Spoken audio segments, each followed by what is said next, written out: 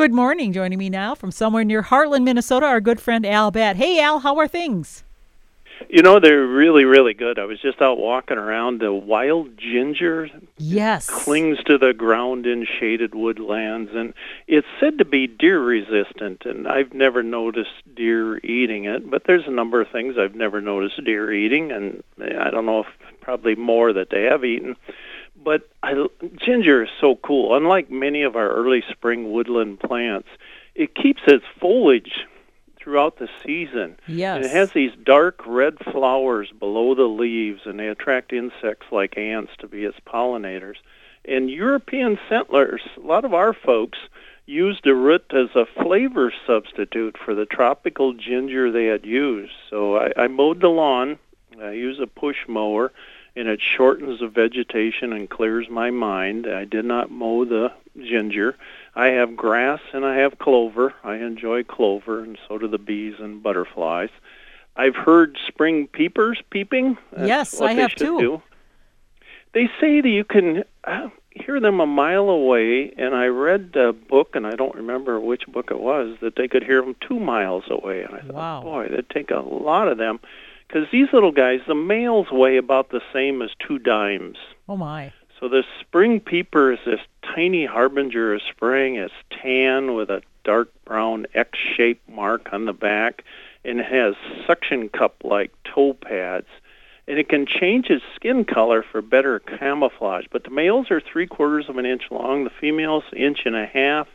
And they sing when temperatures are above 40 degrees. And when I walk along and they start singing, it makes me feel as if I'd been wearing earplugs the rest of the year and had just taken them out that moment, because, boy, they can be deafening. Raccoons have once again become the state speed bumps. But yes. I came at the day with the wonder of a Labrador puppy. I saw a pair of yellow-crowned night herons in Albert Lea, and it was a gee-whiz moment. The birds made a good first impression. I contracted a birding face, a smile, and the charming birds were lifers for a good number of birders who traveled from here to there to see it. And these herons are wonders of the natural world, and well, they all are. Kenny Van Riper of Albert Lea, 79 bald eagles on Bear Lake, and that was the end of March, right before ice out. Nick Rosen saw a cinnamon blue-winged teal hybrid on Albert Lea Lake. Susan Joseph Taylor of Minden, Nevada said, Al, you talked about Cooper's hawks rarely using the same nest, and she sent me photos of Cooper's hawks nesting in the same nest in a mulberry tree for a second year. And this hawk typically builds a new nest each year, but occasionally reuses a nest or takes over a squirrel's nest. And I'm guessing in this case he just likes the good neighbors that Susan provides.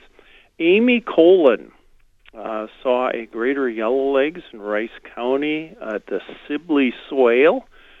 Beth Reeve of Fairmont said this winter we've had a towhee at our backyard feeders. We were wondering if this is an unusual bird for our area, as we have not seen one before this year. We think there is a pair, but are not sure of the female sighting. Thank you for any information you can give us. Thanks, Beth. The eastern towhee is one of my favorites. It was named the Rufus-sided towhee until 1995, and my wife and I named a dog towhee because of that bird.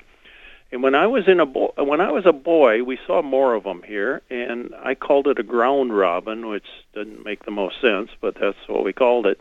It would be considered, Beth, uncommon in Fairmont, but it does breed in Minnesota, mostly in the southeast and south central part of the state. Gerald Hoekstra saw 36 American avocets in Rice County. Kathy and Daryl Paulson of Geneva sent me a photo of a young great horned owl and an adult great horned owl. Steve Hudek saw a white-faced ibis in Mauer County. Gunnar Berg said he's from Albert Lea, great horned owls hooted him awake at 2:10 a.m. Oh, my. Carolina Wren was seen by Skylar Hepler in Blue Earth County. Brian Smith of Sleepy Eye talked to Brian the other day while we had binoculars on birds. said there's a large flock of white-faced ibis at the 320th Street wetland in Watonwan County, south of Madelia.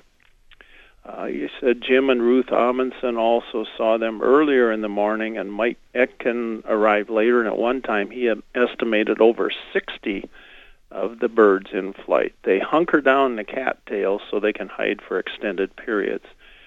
Michael Etkin also saw a short-billed dowitcher in Blue Earth County. Tom Bovers, a willet in Rice County. Darcy Syme had a hold of me. She's from Alden, saw an ibis near Alden. And Brad Abendross saw a willet and a white-faced ibis in Sibley County. So white-faced ibis is probably the bird of this day. Tim Scott got a nice email, two of them from Tim. Said, my squirrels like apples and popcorn even more than the birds. I feed where I can see it happen. Yeah, that's part of the reason we feed, so we can watch them. I'm always in a state of feeder repair. I have many old feeder parts I use to keep everything going and in repair. Tim, I'm right there with you. I'm in the same boat, and then duct tape is my tool of choice for repairing most of them. Tim says, I have grays, blacks, reds, and fox squirrels. I've counted as many as 18 squirrels around the house at one time. I have grays with orange tails, grays with white tails. The squirrels are the greatest acrobats to watch. Years ago, I had an argument with a neighbor about trapping squirrels. Oh, dear. She stopped.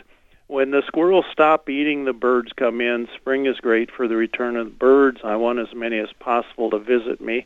I didn't feed birds one summer, and it took a long time to get them back. I feed more squirrels than birds. And Tim mentioned a column in the Mankato Free Press, and I'm going to pull bits of that, I guess. Somebody had written in saying had a friend who has a daughter in Florida who had told her, don't throw out bread to the birds. It expands in their stomachs and kills them. And folks, I realize we've talked about this several times, but this was in the Ask Us Guy column, and which I really enjoy. I read it even when I have no idea what he's talking about. Some local government stuff I don't know, but he does a great job, and I appreciate him. And he looked at various websites, and he said he's not convinced that bread is immediately lethal to birds. And boy, I would confirm that, I guess, in what I've learned. He said in the longer term, however, it appears that bread is not a healthy food for birds because it provides empty calories. The Royal Society for the Protection of Birds out of Great Britain said all types of bread can be digested by birds, but ideally it should be just one component in a varied diet. Bread does not contain the necessary protein and fat birds need from their diet, and it can act as an empty filler. Although bread isn't harmful to birds, try not to offer it in large quantities since its nutritional value is low. A bird that is on a diet of predominantly bread can suffer from serious vitamin deficiencies or starve. I quote the Royal Society there quite often. I would say that it's the fast food, like the McDonald's for birds. Basically, it's probably very, very tasty. It fills them up, but like they say, there's nothing really good about it, so that's why you probably shouldn't do it. So maybe that's why. Yeah, and,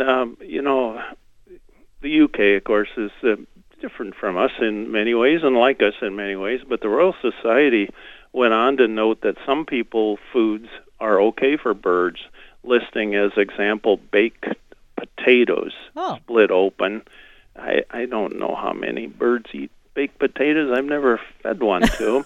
But you can put mild grated cheese and the fat from unsalted bacon out also. Really? Yep, and again, the Ask Us guy did some great writing on this. He said the Humane Society warns against feeding birds chocolate because it's toxic for birds. Who feeds their birds chocolate is what I want to know. It's somebody got too many of those chocolate rabbits for Easter, I guess, and said, I don't know, I can't eat all these, I'm on a diet. I'll give them to the birds. That way nobody will know and they'll destroy the evidence. I don't know that they eat them. We were always told not to feed dogs and pets chocolate because it's just not good for them. And I think that was just an excuse for us to hang on to all the chocolate we got.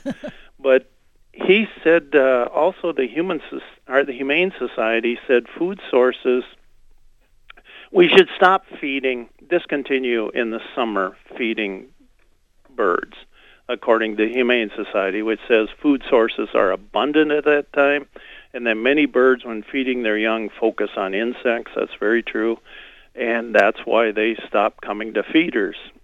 Said empty bird feeders force young birds to learn to find food naturally, making them more self-sufficient.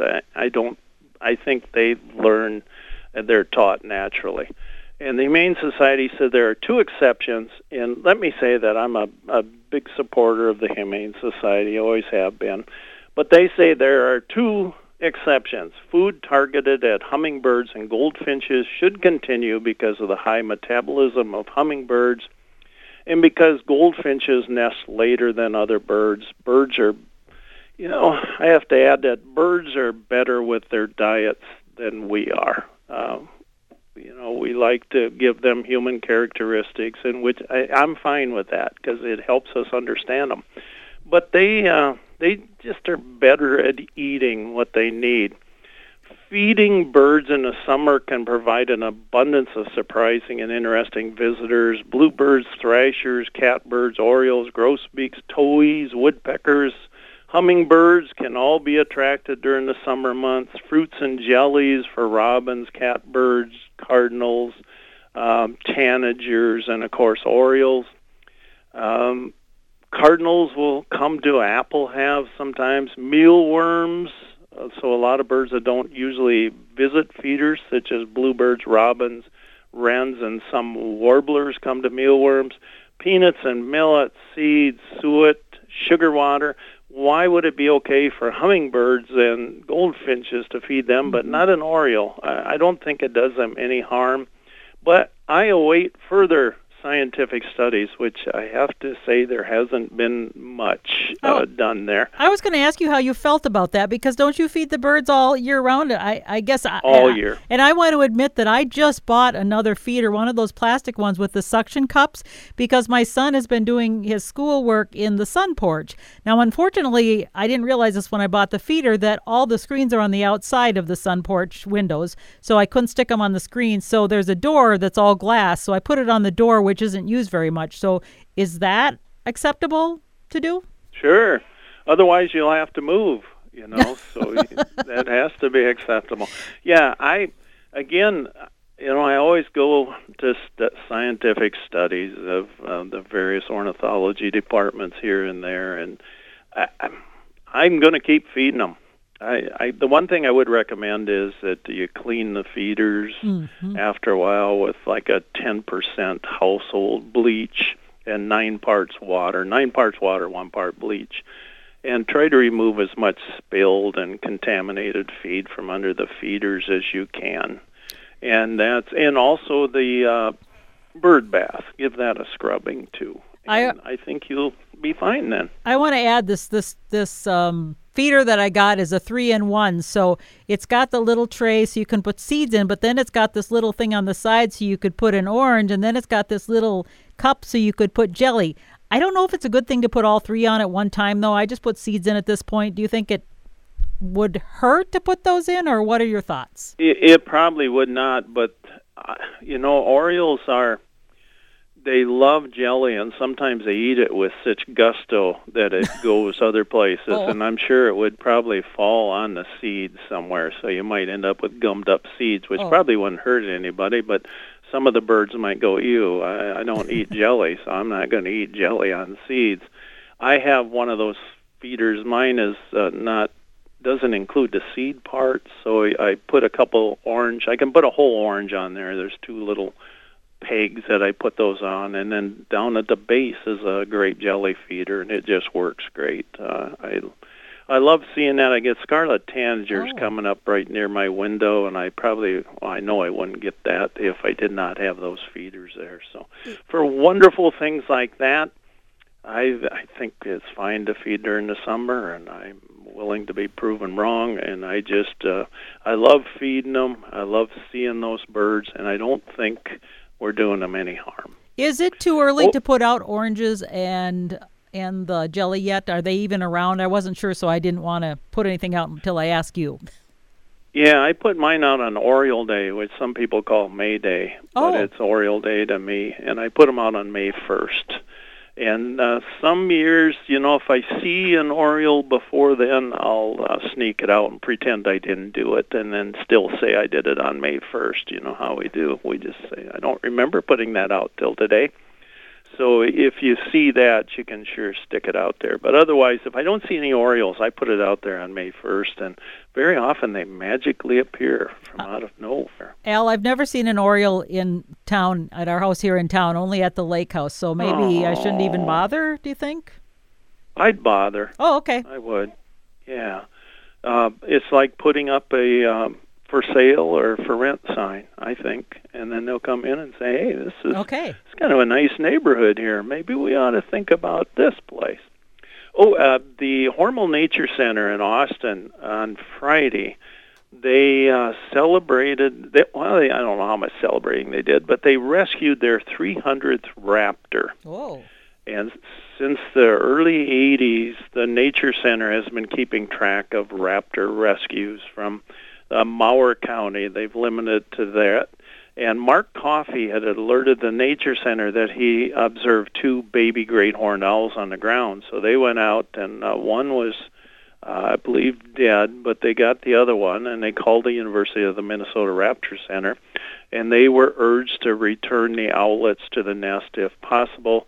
They put it there. The parents had been feeding it. They brought in a fresh rabbit, and I know they also work with a Dr. Michael Williams, who owns a veterinary medical hospital in Austin. And when he isn't too busy, too booked up with other stuff, he does help them on occasion with raptors. But I've had a couple calls about great horned owls on the ground, and I just tell people pretty much to leave them alone unless there's dogs or something in the yard that might bother them too much.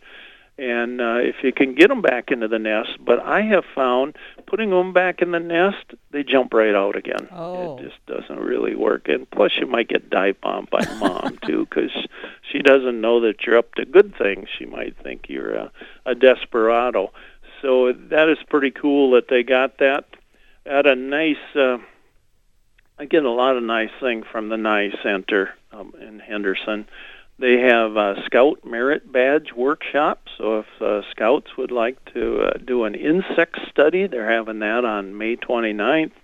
They have Youth Naturalist Series. Water, pond, and insects are the 3 they're having this year. They've had the water already, so they got a pond coming up May 11th. They have a plant sale May 17th through the 21st, and they have umpteen classes, maybe more than that. For adult learners, you can learn about mosses. Whoops, that's gone already. You can learn about fabulous ferns. That would be a wonderful thing. And a new moon hike is coming up. There'll be a summer solstice hike. This is at the Nye Center, folks, and it's just nycenter.org if you want to find more information. I can't recommend that place highly enough. And it's NEY, so when you say Nye, it sounds like NEY.com, right? Not Louis Nye. I think he was NYE, the old guy. So, I knew Donnie, and it's who owned it at one time and donated it, and it's just a wonderful, wonderful place. Somebody said, what's going on at the Decorah nest? Well, in January, the Eagles court, and they get the nest ready. In February, the females lay eggs, pretty much. That's it in Decorah. And then about 35 days later, the eggs hatch, and in April and May, viewers can watch eaglets grow.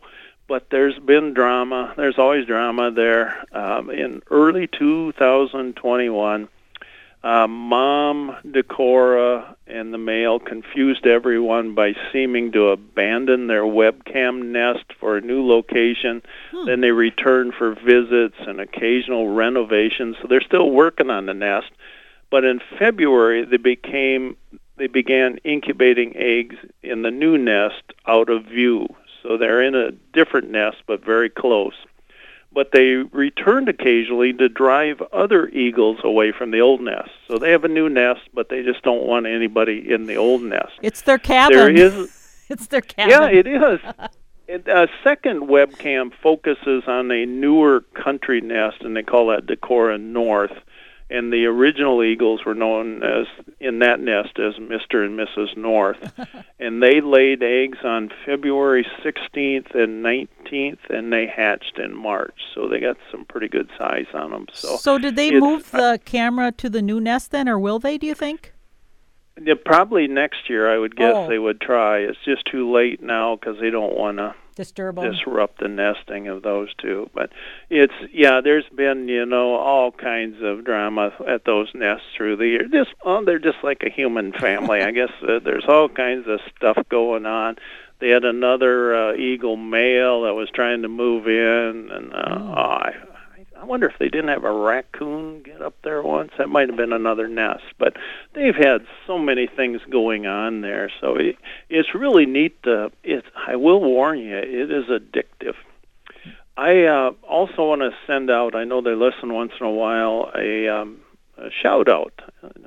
I don't do enough shout-outs. I should do that. I'm doing a shout-out to the Switzer Ranch of Loup County, L-O-U-P.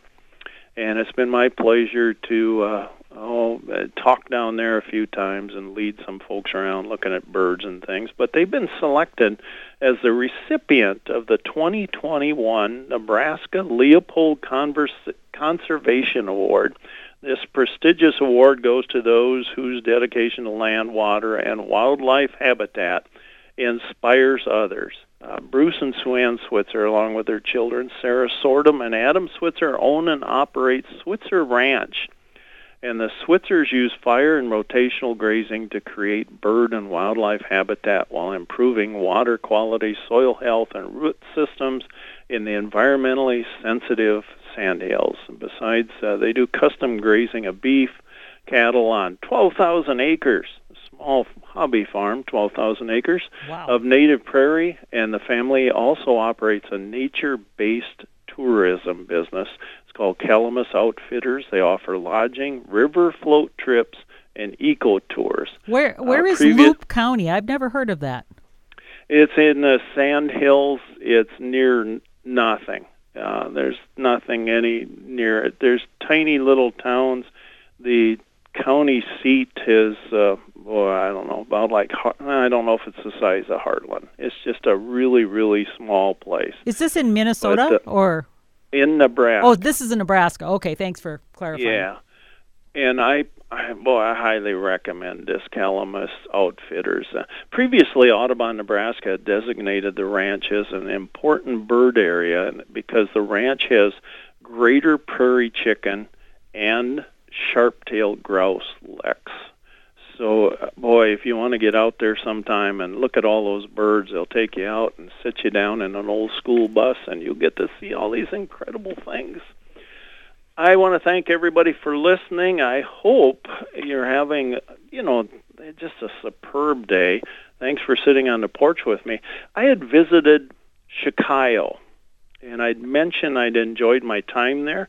Well, a sheriff that I know fairly well, he has family connections there, and he corrected me. He said, "You've been there, but you don't know how to pronounce it."